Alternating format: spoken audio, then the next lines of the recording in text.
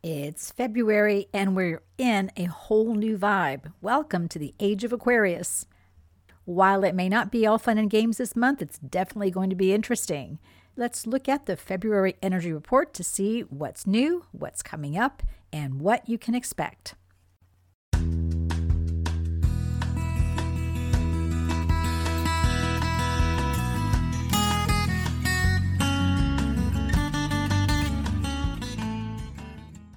Welcome to the High Vibes Living Podcast. I'm Jennifer Hoffman, your host, and I want to show you how to create your rich, happy, and successful life. Since 2004, I've been teaching soul-congruent, mind-expanding, wholeness living to a global audience. I'm known as the world's most accurate intuitive, the iconic energy savant, a best-selling author of 8 books, the expert on energy boundaries, alignment, integration, and intention.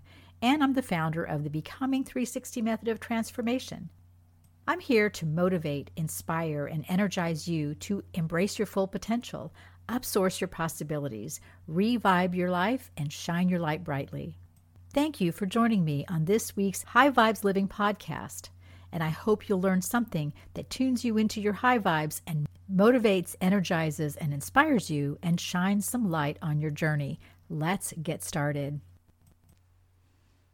January is not really over, nor is 2020, because we still have the remnants of that energy signature playing in the background, like that annoying song you hear on the radio and then you hum it to yourself all day long. February does bring in a welcome rush of Aquarian energy, which means it's bold, brash, and daring us to embrace our highest potential. And interestingly enough, it's a repeat of the energy of February 1962, which had the Sun, Mercury, Venus, Mars, Jupiter, and Saturn in Aquarius at nearly the same degrees that they are today. History does repeat itself, but with free will and energetic sovereignty, the outcomes can be different today. You are your past, but your future does not have to become a mirror of the past. That's one theme of February's energy. Your past is part of you, and you can't escape it, but you can avoid repeating it, and this month gives us that opportunity.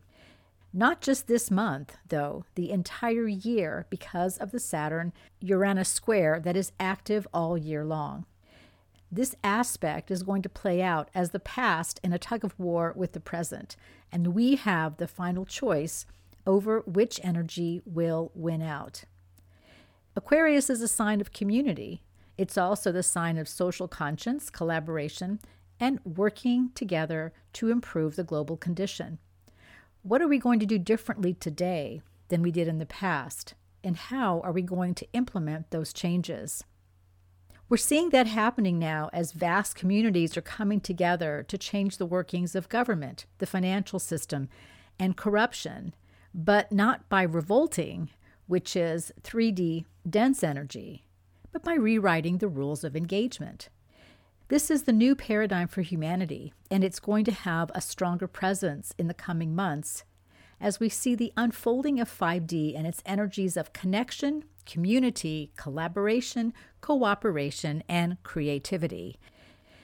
You may want to write those seeds down because you're going to see a lot of that coming up as we move from the Capricorn 2020 energy into the Aquarian 2021 energy.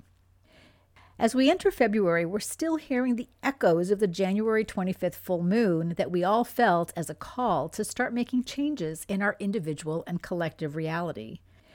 Now we can answer that call as we are feeling more empowered and less overwhelmed. Saturn-Pluto conjunctions are like the tuba in the orchestra. They provide a great emphasis, but they aren't as compelling, interesting, or pleasant when they're drowning out the rest of the instruments. February opens with the Mercury retrograde, and before you say, oh no, normally this would be a limiting factor, except it's in Aquarius, so it's highlighting the energy of the other planets in that sign. And while we think of Mercury and its 3 or 4 retrogrades as being inconveniences that interfere with communications and travel, Mercury rules karma and our place in the world. So it has a greater and farther reaching effect on us and our daily lives than we give it credit for. The normal Mercury retro warnings apply here. Double check communications and travel times. Watch where you put important items like your keys. And don't start important projects now, as they'll probably have to be redone. Now, let's face it, Mercury is in pre-retro, retro, and post-retro shadow for at least 32 weeks a year. That's a long time to not start new projects.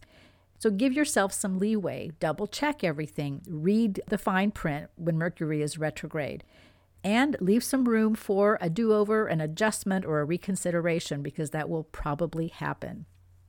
Even though we are in the Aquarian age and Aquarius is ruled by Uranus, which is the sign of the rebel, this is not the time to be the rebel or the revolutionary. We are in the throes of the full 3D, 5D ascension integration. So everything will have a 5D signature, and those energies are creativity, collaboration, community, connection, and cooperation. We can still create the transformation, but not by opposing the dark, because that isn't necessary. All we have to do is shine our lights to make the darkness irrelevant. While looking for a complementary energy cycle, I noticed that in February 1962, we had the same Aquarius alignment that included Mars in Aquarius. As I said earlier, Sun, Mercury, Venus, Mars, Jupiter, and Saturn were all in Aquarius, and they are pretty much at the same degree as they are today in February 2021. And there was a revolution then. It was called Camelot, and John and Jacqueline Kennedy were at the helm. It was not to last, though, and President Kennedy's brutal and very public assassination brought forward a host of dark energies that have wreaked havoc on the world for nearly 60 years. Now we have the same Aquarius cycle playing again, and it's a whole different world, one where we're connected in many more ways, and we have built strong energetic communities. Where we were in the darkness of 3D density in 1962 because we didn't know any better, we are now fully aware of the 5D light and energy, and we have a new multidimensional capability that allows us to be present and active in very different planes of being. We can coexist in 3D and in 5D. We sure have made a lot of progress since 1962. With the repeat of that energy cycle come many different potentials for changing the outcome. We can bring back the hopeful vision of Camelot and ground it in the reality of the light age, the 3D, 5D ascension integration that is being anchored in more and more awakening hearts and souls every day. February's second theme is transcension, the bridge between density and ascension. I refer to this as the 4D bridge, and it's the passageway that takes us from 3D to 5D. This isn't just a movement from one dimension reality to another. We are actually moving into a new plane of existence, which explains why it can be so challenging. So let me explain that plane of existence shift to you. In the dimensional world that we occupy, we have 12 dimensions, but they exist on different planes. So we can't take the express elevator from dimension 1 to dimension 12, get off, and we are finally there at the penthouse enjoying life with the unicorns and the fairies. That's what a lot of people have told you ascension is. It's not true. It doesn't work that way. Dimensions 1, 2, and 3 exist in one plane of existence. 4 is the bridge between that dimensional plane and the next dimensional plane, which is dimensions 5, 6, and 7.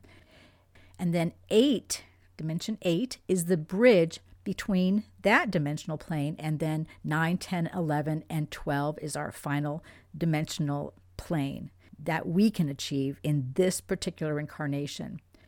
So moving from the third dimension across the 4D bridge to the fifth dimension is actually a big deal, because not only are we moving out of pure density, which is dimensions 1, 2, and 3, we are crossing into now a greater expression of light, which starts with the fifth dimension and 6 and 7. This is why this process gets short-circuited so often, and why we sometimes have so many problems with it, because we aren't just making this lateral move into a different dimension. We are actually changing that entire plane and moving into a much higher frequency, but a light-based state of being instead of a density-based state of being. Remember this transcendent aspect when you're facing a difficult choice, decision, or challenge in February. We don't make huge leaps in transformation. Every transformation is achieved via a series of smaller steps. And these smaller steps are each important because as we go through them, we're doing the energy work, the releases, the shift in our own energy paradigms, and things like our belief systems to be able to achieve a greater transformation. February 11th is the Aquarius new moon, and it's also the Chinese New Year as we move into the year of the ox. It really sets off the Aquarius energy right before Valentine's Day on the 14th. And by the way, if you're celebrating Valentine's Day alone this year, take time to celebrate yourself. Be self-indulgent. Don't wait for someone to do something nice for you or get depressed because no one acknowledges how wonderful you are. Be your own Valentine this year. It's important to your self-esteem and to your energy empowerment. It's also important to set the energy for all your relationships, including romantic ones, even if they haven't manifested yet. When you're confident of your own value, you attract people who mirror that confidence back to you. And on the 27th, we have a full moon in Virgo, which may seem like a little out of place with all this exciting Aquarius energy this month, but don't be fooled. First of all, Virgo is ruled by Mercury, although I think it should be ruled by Chiron, and it's going to expand Mercury's energy and its Aquarius placement, further enhancing that energy into March. Mercury is the first personal planet, and it rules our place in the world. As I said, Mercury rules karma, our interactions with others. Second, Virgo is the sign of the healer, and we can express this as the martyred healer or the empowered master. Another choice we have to make this month. Do we martyr ourselves, dim our light, limit our power, and stay in the dark corners of our pain and regret? Or do we shine our lights brightly and step into our empowered mastery? The choice between martyred healer and empowered master is one that's going to allow you to either take off into new potentials or stay where you are and finish the healing work that you think is your obligation and a commitment, especially when that involves other people. Don't underestimate the power or importance of this choice. It's a big one. But only you can decide when you have completion and closure, when your healing is over, and when you decide to be in acceptance and allow other people to complete their healing journeys, either with another teacher or by themselves, but not with you. A final aspect that's in play all month, and in fact all year, is the Saturn-Uranus square. This aspect doesn't have the destructive or transformation power that Saturn-Pluto had in 2020. But it does bring social change. In 1962, Uranus was in Leo, Aquarius' opposite sign. Now, it's in the more altruistic, less self-centered, and more socially aware and community sign of Aquarius. This is the energy of the past in a tug-of-war with the energy of the present. It's going to bring Aquarius's lofty ideals to the earth and ensure that they are logical and practical while shedding light on Saturn's often secretive power plays. Think of big government and corporate corruption. It's going to bring balance to the changes that are occurring while also expanding opportunities for transformation. This prepares us for more expansion in March and the equinox when our new solar year begins. This is a complicated month. It's complex, a lot of energetic movement, a lot of different things happening all at the same time, but we can handle this. We've gotten through the transformation of 2020, the Saturn-Pluto conjunction.